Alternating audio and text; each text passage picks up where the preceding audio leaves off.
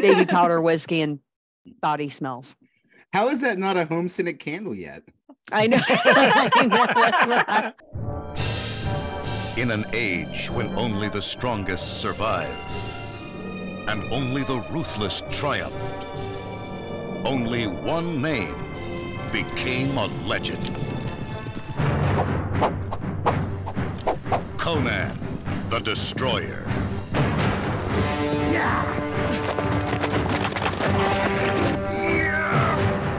In his first adventure, he fought alone. It is written that a woman child must make a perilous journey.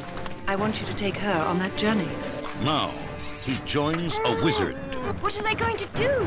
Have lunch.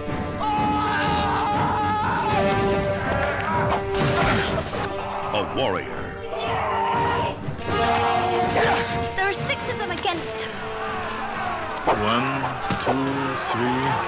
A renegade. I think you're right. And a princess. Together,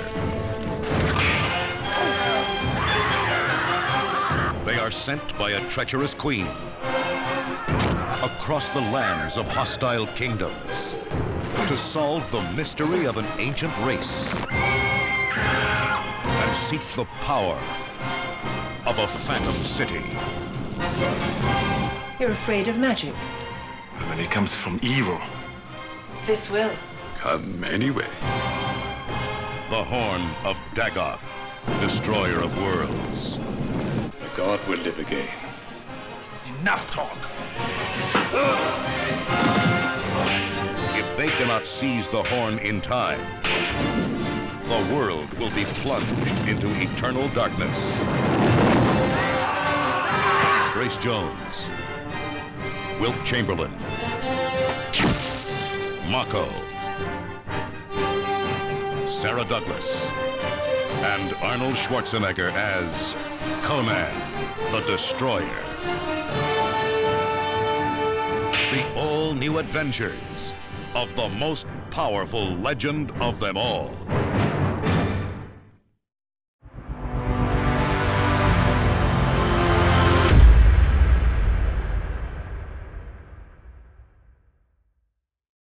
Welcome back to Geek Channel 8. I'm Eric.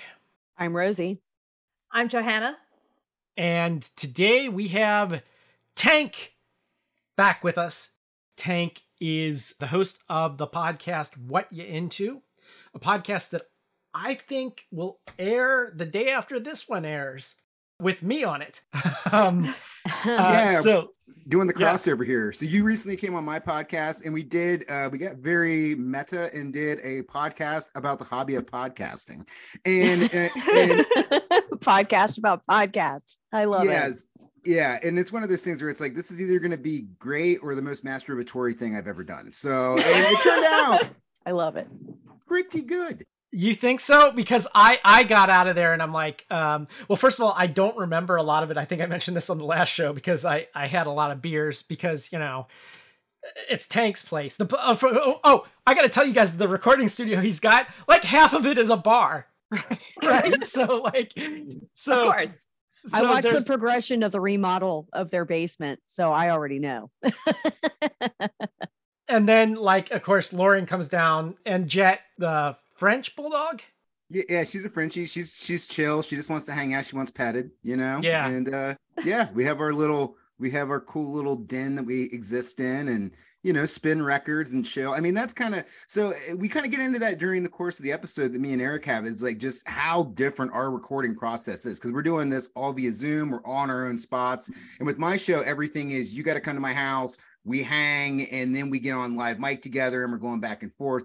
And we really do break down the differences between our podcast, our subject matter, how our recording process works, our how we distribute it on social media. So it's a cool episode, definitely worth checking out.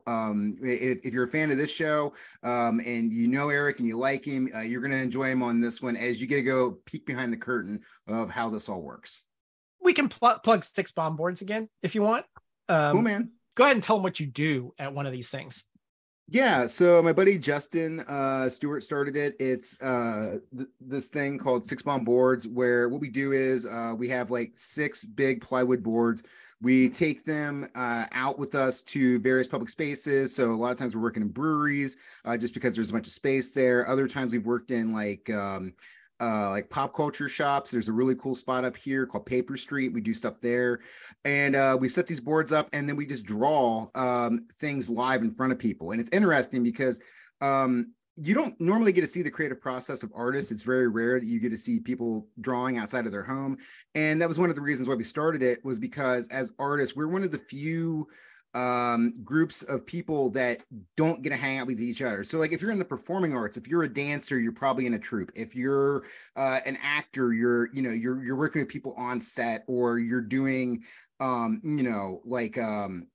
kind of like not stand-up comedy, but even stand-up comedians, like even though it's a singular art, they're still on a bill with other people. Musicians usually work in bands, so there is this whole interactive thing that happens with performance artists, whereas people that are into drawing, any kind of design work, are usually kind of alone. And so that's what this became, was a way for just all to get together, hang out and chill in a public space and do what we like to do, which is draw. We met up at a brewery, and we, on this show, had just recorded like the Aliens and the Predator podcast. And I'm like, are you in any of this? And he's like, he pulls up his pant legs. He's got like, it's on your knees, right? Yeah, my kneecaps are my right knee is the xenomorph, my left knee is the predator head. Yeah. So I'm like, okay, you got to come on the show. You know, I would have done Prey on this show, but he just did it on his show. But let's get into this, because we're going to be talking about Conan the Destroyer, the sequel to Conan the Barbarian here. It's a bit of a different beast. I mentioned Roy Thomas and Jerry Conway. They were consultants on Conan the Barbarian. They were the Marvel Comics writers of the Conan stories. And usually my big beef with comic book movies and stuff like that is that they don't hire the comic book writers to write them, and then they suck. So DC still has not learned this. They're like, we're Warner Brothers Pictures. You know, that's our main studio. Why would we hire our, meanwhile their animation department kicks ass because the actual comic writers are writing it. Marvel knows this because they're their own studio. So the Marvel writers write the Marvel movies, right? This is an exception to that, though, because Roy Thomas and Jerry Conway, they wrote the original script to this. And then before they were even done with it, they mentioned to Jane Feinberg, who was the casting director, that they used Grace Jones as the model for a character called Zula. And they immediately cast her in this. But Dino brought on Richard Fleischer to direct it. And Fleischer brought in Stanley Mann to rewrite the screenplay. Conway and Thomas still got story credit. And years later, Marvel editor Craig Anderson read the original screenplay they wrote and thought it was better than what finally got filmed. So he asked them to turn it into a graphic novel. So that is the Marvel graphic novel, Conan and the Horn of Azoth. The names have been changed to sort of distance it from this, but this is one example, I think, where the comic is not better. I read Conan and the Horn of Azoth, and it's my least favorite Conan story that I've ever read. So we'll get to how good the script was, but I think they actually did trade up on the script by going with the Mann script on this. This time, Dino De Laurentiis got his wish, and it was a PG film instead. Tonally different. This is kind of like what reminds me of what Lynn Carter and Robert Jordan and some of the later fantasy writers did with Conan. The tone is all off. This is a little more heroic fantasy than strict sword and sorcery. It does have, again, we have a diverse multiracial cast of non-actors. Non-actors. Wilt Chamberlain. Maybe our sports ball guest here can tell us what team he played for. I'm not a fan, but the Los Angeles Lakers. He was a Lakers. Yeah. At the same time as Kareem and all them, right? I think Kareem, I don't know if they were on the same team at the same time or if like Kareem was coming out and then he was coming in, but it is interesting the fact that like Kareem did Game of Death with Bruce Lee, and now you have Wilt Chamberlain doing Conan the Destroyer with Schwarzenegger. So it's like, is this like if you play center for the Lakers, you end up in movies? Is this how this works? Yeah. I guess so. And then Grace Jones, who was a model and a new wave singer. So I knew her already at that time. And then Mako is back. Wait, are we not going to mention that she was also Mayday in View to a Kill? Was View to a Kill before this or after this?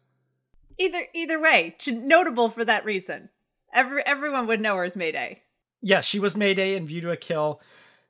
We have to throw that anything James Bond. Johanna has to pipe in with. It's either that or Gary Oldman. And yeah, and I don't think she could even shoehorn Gary Oldman into this in any way, shape, or form. No, I tried. It's got to be James Bond. Let's all go to the lobby. Let's all go to the lobby. Let's all go to the lobby to get ourselves a treat. Delicious things to eat. The popcorn can't be beat. The sparkling drinks are just dandy. The chocolate bars and the candy. So let's all go to the lobby to get ourselves a treat. Let's all go to the lobby to get ourselves a treat. There are actually several barbarian diets out there, which I think are basically kind of like keto, or paleo. I don't know. Anyway, on allrecipes.com, I did find a recipe for barbarian beef, which you basically take a cut of meat, think like a ribeye, a cut of meat like that, big, like round steak or something like that. You just need to season it and put it straight on hot coals. That's how you cook it. And then you can make a sauce of your choice, but you cook it straight on the coals until it's cooked to your liking. And then you take it off. And the sauce that they suggest has garlic, pepper, rosemary, kosher salt, red wine vinegar, and olive oil. You can find the recipe on allrecipes.com, but I thought it was pretty funny. There's a recipe literally for everything, and they'll spell it out like, this is what you do. You take the meat, you put it straight on the hot coals, cook it for so long, flip it, cook it for so long, it's done. Add the sauce. Done. There it is. All right. So, and then when you're done, you take it off the hot coals and you thinly slice it, and you can use it to eat straight up or put on a sandwich or whatever you want to do in your own barbarish way. Awesome. Yeah, I just want to note I'm disappointed, Rosie, that you didn't come with the recipe for split pea and hand soup. I was really yeah, that was an afterthought when we recorded the last episode. I was like, oh dang, because I'm sure that there would have been some weird way to do that, maybe like form hands with like tofu or something and throw them in a soup. I don't know. Tank, do you have a recommendation for split pea and hand soup? I lost my grandmother's recipe and I still kick myself for it.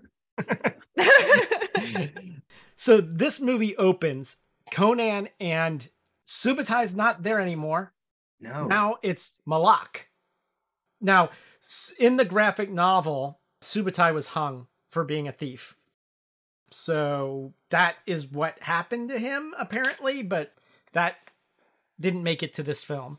So they're like hanging out in a little area surrounded by rocks, and there's like a rock altar there. and Malak is played by Tracy Walter, right? Like not long after this, he was in Repo Man. So I think I had seen Repo Man before I saw this, because Repo Man to me is a generational touchstone. Like I am a hardcore kid, and that based on its soundtrack alone with Suicidal Tendencies and the Circle Jerks and all of that was my film. So it's like, wait, the Repo Man dude's in this? Like, okay, that was an interesting choice. They had just pulled off a heist and like he starts swallowing the gems, which this isn't going to be the last time he swallows gems in this film. Like he swallows a lot of gems. He must have like an iron digestive system. Yeah. But Queen Taramis of Shadizar and her soldiers, they come to get them, and after the requisite fight with her soldiers, she has a deal for him. She will resurrect Valeria in exchange for him escorting her niece, the virgin Princess Jenna, to restore the jeweled horn of the dreaming god Dagoth. That's kind of the setup here. Just from the jump with this movie, you can tell some shit's off. Now, the stuff they do get right, the music is still there, the music is still good, and the costumes in both the first movie and this movie and the weapons are incredible. Like, everybody looks cool, multiple, changes in different scenes and stuff. Even like Wilt Chamberlain's weapon is like this crazy Morningstar club thing with a blade hanging out the end. Like, everything looks badass. But you start getting like there's some goofy comedy sandwiched into this version of Conan, which I'm not a fan of. And you notice it right from the jump with like with the replacement, as you were saying, of like the two thieves. You get the first thief is gone. We now get the second thief, and he's doing like slapsticky goofy stuff, and it's just like, wait, what the hell is happening here? Because there's not a bunch like as close to get the humor in the first one is the punching the camel, and then Conan getting blacked out drunk and passing out in the soup. But that's really the only ha-ha laughs you get in that first movie. And this one, from the jump, it's like, yeah, wink, wink, nudge, nudge, a little humor, and it's just what's happening here. Which, by the way, speaking of punching a camel, we'll get to the punching a camel later, but in this first scene, he punches a horse. So we get gratuitous horse punching and gratuitous camel punching.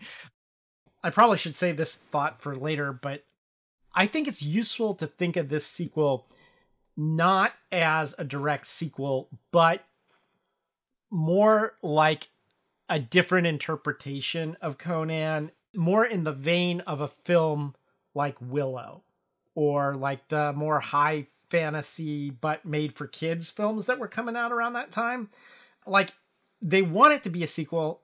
The whole plot hinges on the resurrection of, the promised resurrection of Valeria.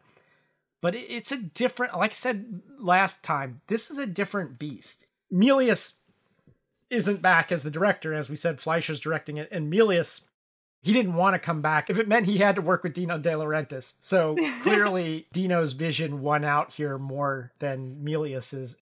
With the first few scenes of the movie, my first thought was, well, this movie definitely has a bigger budget. I mean, it was so obvious to me because of the cinematography, the quality, I guess you could say, of the props, the costumes and whatnot. I could tell that this had a bigger budget, but usually in the 80s, if a movie has a bigger budget and it's a sequel, it's definitely going to be more corny and not as good as the original. And I really kind of think that the sequel is not as good as the original was born in the 80s. I could be wrong. Well, there weren't a lot of sequels before then. There were series films like the James Bonds one we talked about, but really when we were talking about The Godfather Part 2, that was one of the first times where you really got a sequel, Mm-hmm. And Malak kind of reminded me of somebody who would be a dancer in one of the movies in the 80s by his costuming. I mean, it was really on trend for the moment. Solid gold. Solid gold, like a solid gold dancer, or like he would be in the Michael Jackson Thriller video. One thing that's really different about this film compared to the last one is the quest that they're sent on in the first movie doesn't happen until about halfway through the film, at which point we already know things about the snake cult. We already know their bad news and what Conan's stake in it is. So when he's sent to go rescue the princess, there is a sense of like, yeah, that's the right quest. And immediately with this one, I'm like, whoa. Why aren't you asking any questions, Conan? This woman is giving off seriously creepy vibes with the way she's fondling that statue. Like, there's all sorts of bad news. And instead, Conan's just like, I don't know how I'm going to fight against magic. I have a sword. Swords against magic lose. And like immediately tell us like the fundamental, like, what's this film about? Oh, it's about swords versus magic and no other questions asked. Well, to be fair, I don't think Conan is like the type to ask a lot of questions. Yeah, it worked in the first movie. And in this one, I was just like, oh no. I mean, the promise of bringing the dead girlfriend back is like, he's like, I'm in. Like, if we can get Valeria back, I'm on board. But yeah, you're right. He doesn't ask any questions. Also, everybody is wearing black on the bad guy team. Like it is the most stereotypical like white hat, black hat cowboy movie ever, where it's like, Conan, you can't trust these guys. This coming from the wrestling fan. Right? Yeah. Obviously heels. Don't join up with the Four Horsemen, okay, Conan? Be leery, but he's not. He's right on board from the jump. Right when they're making that, diversion of the path, the very pouty princess says something like, Didn't my aunt tell you had to do whatever I say? Don't you know that games have rules? Or something like just like in terms of noting what's totally different, that her whole character is something that I don't think we could have had in the first film. And Arnold, she wouldn't have survived. She would have been dead in the first scene. You kind of want to spank her. Yeah. You totally believe she's a virgin. I totally bought that part of it, Although, I gotta say, the queen isn't too bright because she decides that this is the team that is going to protect her virginity. Okay, you got Schwarzenegger. Then you got Wilt Chamberlain, just off screen. Think of his reputation. Like his conservative estimate was like sleeping with something like 2,000 women. He had like a mini Playboy mansion built and stuff like that. That is one of the things that he is known for off screen. And this guy's supposed to like protect her virginity. And then of course you throw Grace Jones in the mix, who's just like exudes sex every direction, okay, you guys take her off and by the way, protect her virginity. Like this seems like they did not choose the right team for this job. Definitely not. Definitely not. They succeed at that part of the job, right? Ultimately. Maybe just because she's such a brat. I don't know. But yeah. Yeah. She annoyed me the entire movie. Yeah, I think that was kind of the point, right? Like she's supposed to get on your nerves, right? Anyway, they free Akira. Again, there's cannibalism involved here. Again, there's a cult involved. There's a lot of like repetition here. Yeah. And this movie is very 80s how they collect the team. So like first they get the wizard and then they get Grace Jones. And she like within 2 scenes, they establish how badass she is because first she was a thief that was trying to steal from the city and she's fighting like 6 dudes at once, but she's shackled to like or like she's tied to a post so she can't actually get range and move around. And the princess is like, do something. And then Schwarzenegger comes in and like frees her. And then Grace Jones is like, oh, bet it's on, and just wrecks everybody. And then they leave the city, and then Grace Jones tries to catch up with them. And she wants to ride the Conan, and Wilt Chamberlain is like, no, you got to leave. And so you see Grace Jones like take the hint and turn. And then all of a sudden, Grace Jones turns back around and it turns into this crazy jousting contest with Wilt Chamberlain. And he just gets wrecked off this horse. And they have a huge brawl that leads to like Grace Jones biting Wilt Chamberlain's neck. And that's how she gets on the team, is because she proves she's willing to go toe to toe with one of the best centers to ever play in the NBA. Yeah. With a stick. Like he had like armor and weapons and she had like a stick. Okay, so now we got the G.I. Joe team or whatever they are. And they're like... the band is all together. Yeah. But they eventually have to go get this gem from the castle of Thoth Amon on an island in a lake. Yeah. It looks like a castle made out of a glacier. They got to swim their way in and all sorts of stuff. They eventually get to a room that's just like hall of mirrors. It's just all mirrors. And like Conan steps through and everybody else gets sealed on the other side of the mirror. Why they couldn't just break the mirror and go in, I have no idea. But meanwhile, while he's in there, he's got to fight this lizard dude. Yep. Thoth Amon, I guess, turns into a lizard man and he's got to fight him. I got to go to tank on fights here because I want to contrast this with the Conan pit gladiator stuff. And now this had some straight up, like whatever it's called now, WWE moves going on in it.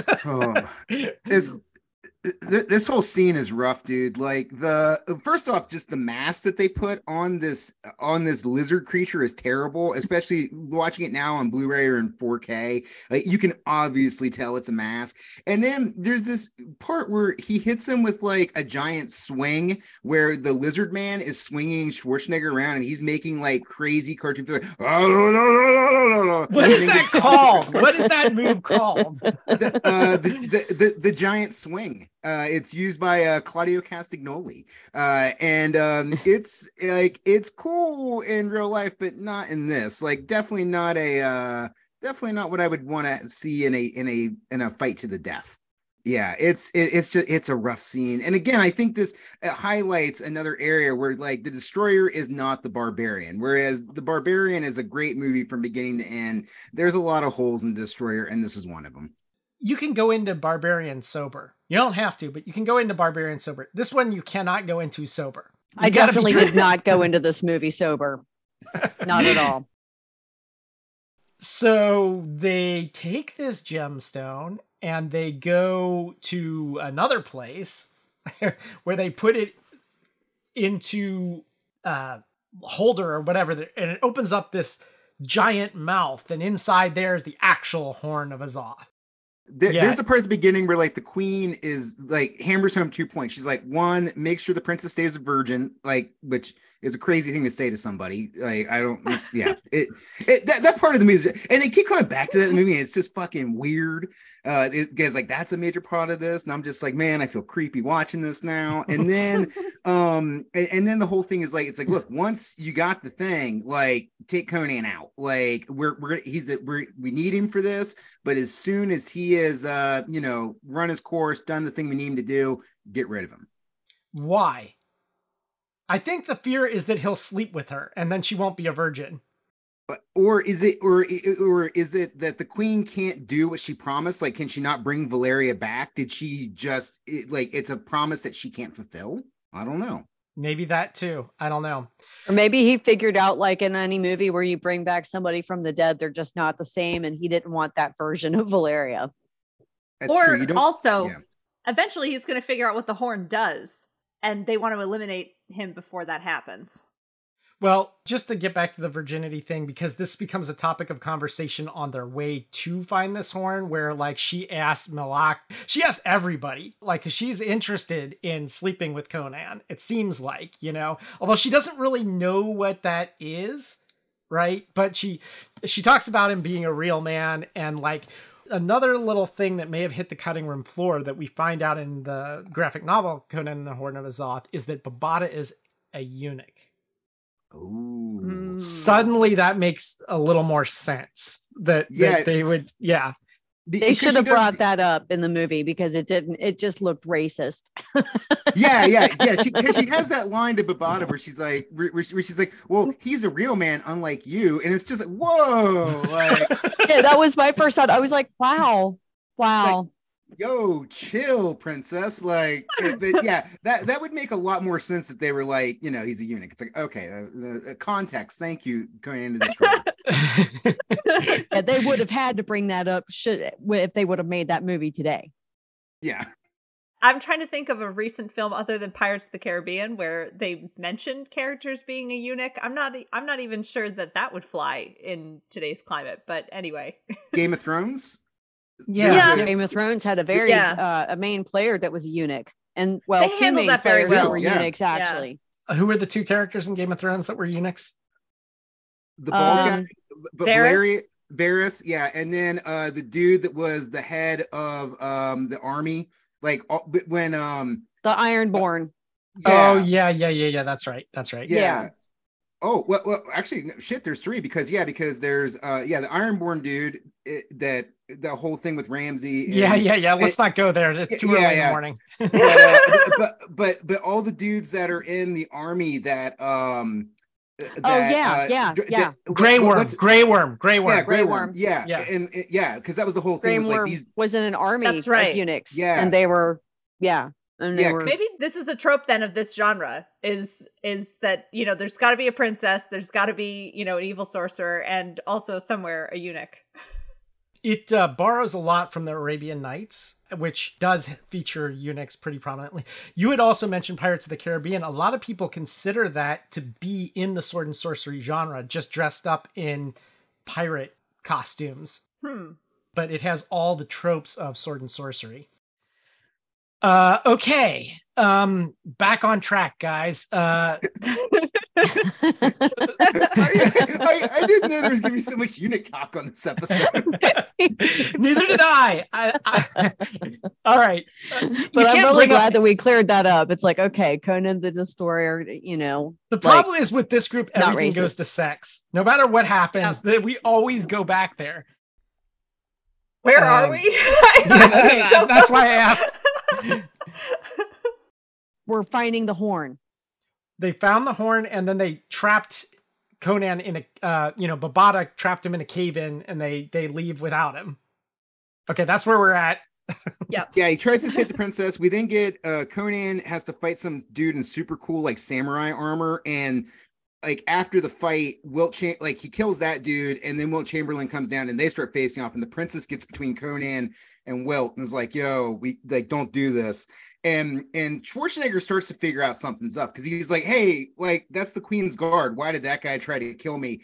And then Wilt Chamberlain's like, I don't know, reasons." And like Schwarzenegger starts to realize like something's off kilter here. Like there's something going on, and maybe I can't trust these guys. Right. I think maybe the queen wanted Conan saved because when they got to the part where the princess was supposed to be sacrificed, she knew that he would try to save her. Yeah, no, that would make sense too. Yeah, and then that goes into, we get like a scene where they're all getting patched up from their battle, and the thief like tries to make a pass at Grace Jones. She's not having it, and then the princess is then like trying to make a pass at a very drunk Conan. And Conan is just still burning the candle for Valeria. And no matter what the princess tries to do, Conan's not biting. He's like, "No, I have one true love." Well, and doesn't he walk straight into Wilt Chamberlain and then like fall down, cold? Yeah. So he gets drunk and then he passes out in like mid-sentence with the princess. And then the princess thinks that the way to attract Conan, because of him being so hung up on Valeria, is that she needs to become a warrior. So then she starts talking to Grace Jones about it. And Grace Jones is like, "Yeah, let me show you some shit." And then she starts trying to show her how to use her bow staff. And then Conan comes to, he's like, no, you must learn like this. And no, he's like, with a real weapon. If you're going to do this, yeah, we're doing it for real. Yeah, not with a stick, with a real weapon. No, this is when he becomes Conan the drunk mansplainer. This is the moment. So then he like hands off this gigantic sword to the princess, who just immediately drops it. Like she can't carry this thing. And then she's trying to, and nothing's working out. And then Conan just is like, "All right, cool." And then walks off screen directly walks into like a tree and passes out again. Again, wacky slapstick comedy in Conan the Destroyer. When we were doing the Lord of the Rings, we had a fantasy wizard versus wizard battle. We saw Gandalf the Grey fighting Saruman in Orthanc. And then in this, as they're trying to make their escape earlier with the horn from the keepers of the horn, they're trying to escape as this mouth tunnel like closes behind them, but the keepers of the horn are fighting them. And then like there's a wizard, and the wizard's like using magic to come after them and open it up. And Akira says, "Let a wizard handle a wizard." Okay, so I want to know how these two wizard on wizard battles stack up. I think what it is that at the point that battle happens in the Two Towers, you really are invested and believe what's going on. And I don't think I was there. I don't think the film really makes you believe in the magic as much as you need to in order for the battle to have that awesome effect. That's my ultimate opinion. But in terms of the fantasy flavoring of it, or yeah, let's do this, let's see these guys fight, like, yes, that's there, but the magical part of the battle is missing, I think. In my notes, I just have an all caps wizard fight. Like there is few things as metal as wizards fighting wizards. And and we get this thing too where it's when the wizards are fighting the one, you kind of see him like instantly get like hit with a migraine, or like his brain explodes inside his head, and then our good guy wizard is kind of drained from it, and they're like, good job, and then they just start leaving, and you can tell he's still disoriented, and they're like, just handle it yourself. So he kind of limps out of the cave after making another man's brain explode. Okay, let's get to the final battle here. The horn is taken, and the queen attaches it to this statue of Dagoth, which is sort of a Cthulhu mythos reference there, sleeping god. And so, of course, he's not this like beautiful marble Adonis. He immediately turns into a monster. Played by Andre the Giant, by the way. Yes. Uncredited. I wanted to drop that on Tank. Thanks for spoiling the surprise. I'm sorry. Yeah, that was Andre the Giant inside that costume. Hell yeah, dude. So first, Bombada tries to take him out, and then it all comes down to Conan. Conan has to fight him, and so now, Tank, battle number 2. What did you think of this one, of Conan versus, now we know, Andre the Giant? Oh, this is rough as well. But so what would have happened if they would have killed the Virgin? Like, would they have controlled the Andre the Giant creature? Is that the deal? Like, it would have been the Queen's personal bodyguard or something? I think that, now, again, the movie just like doesn't glosses explain over that completely. Yeah. Again, and some of this comes from having read Roy Thomas and Jerry Conway's graphic novel. The idea is that the Queen would be able to control it. But even in the graphic novel, that doesn't actually end up being the case. Like it never is. Whenever a cult resurrects a monster, the monster just goes hog wild. That's just a rule of resurrecting monsters, When has it ever been controlled? Never. Usually the first person to die is the person that resurrects it. I think these are some good takeaways from these 2 episodes today. 1, don't join a cult. 2, don't resurrect things. Exactly. We get this battle, and finally the horn being what powers it. They tell him the horn, and he breaks the horn off. Why he couldn't have figured that out on his own? It's Conan. He needed the wizard to tell him, like, remember, that's what gave him power. Take it off. Yeah, and this kind of happens too, like in the earlier scene where he had to fight the dude in the Hall of Mirrors, where like he couldn't hurt the guy by just punching him. He had to break the mirrors to kill the creature. So that's something else in this movie where it's like, I guess we just bought in that Conan is such a badass that if he's just 1v1 anybody, he's going to win. So to like give us some stakes to these battles, you have to kind of solve a riddle or do like a special thing to defeat the boss character. It's kind of strange. The thing about that Dorian Gray type thing where he's got to smash all the mirrors is the one flaw in that is what I said before. It's like all the rest of them are behind one mirror. Like they couldn't like break in, but he could break the mirrors from the other side. I don't know. It's magic. Again, the sequel is not as good as the original. This had a lot of cheesy 80s aesthetic to it. The comic relief character, Malak. Yeah, I wasn't a fan of his character. I thought he was just annoying. The whole movie, he was annoying. The princess was annoying. Would I sit down and watch the movie again? Probably not, unless it was to make fun of it. But it was a fun ride. Agree with Rosie on all counts, and enjoyable for the music and for the costumes and production values. It did create a good semblance of that world, even if the story within it didn't have the same awesome, epic, operatic level of emotional drive that the first one has. Agreed with Rosie was saying about the film. I think one of the things that's hard about this one is there's characters that just aren't likable in it, whereas in the first one there are likable characters, and they also go out of the way to give the side characters hero moments. So like in the first one, the thief dude like helping Conan defeat the gigantic snake, and there's that cool thing where he like plugs like 3 arrows into the snake's head before Conan decapitates it, and you're like, oh, these dudes are badass. And then when they're escaping the temple, Valeria is like 1v4 guards and takes them all out, and you're like, oh, she's awesome, this is cool. But in this film, there's a lot of the side characters where like they're just kind of window dressing. They're there to be supporting Conan, and they're just not likable. Really, the only person I care about in this movie besides Conan is Grace Jones. Yeah. Right. Yeah.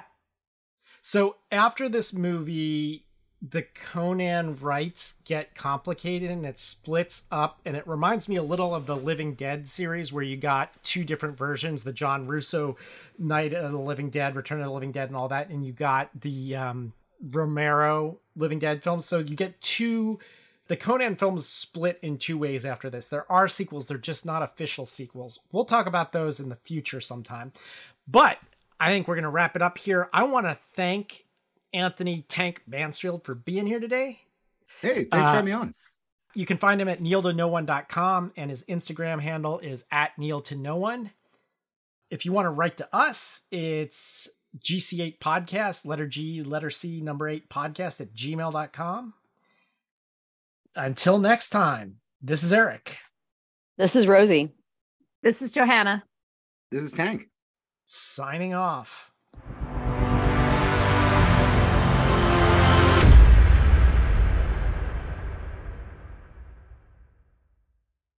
We need to commission somebody to build the Rottweiler armor from the first Conan the Barbarian, and then we can get our Frenchies decked out. Put it on Pete and Jet.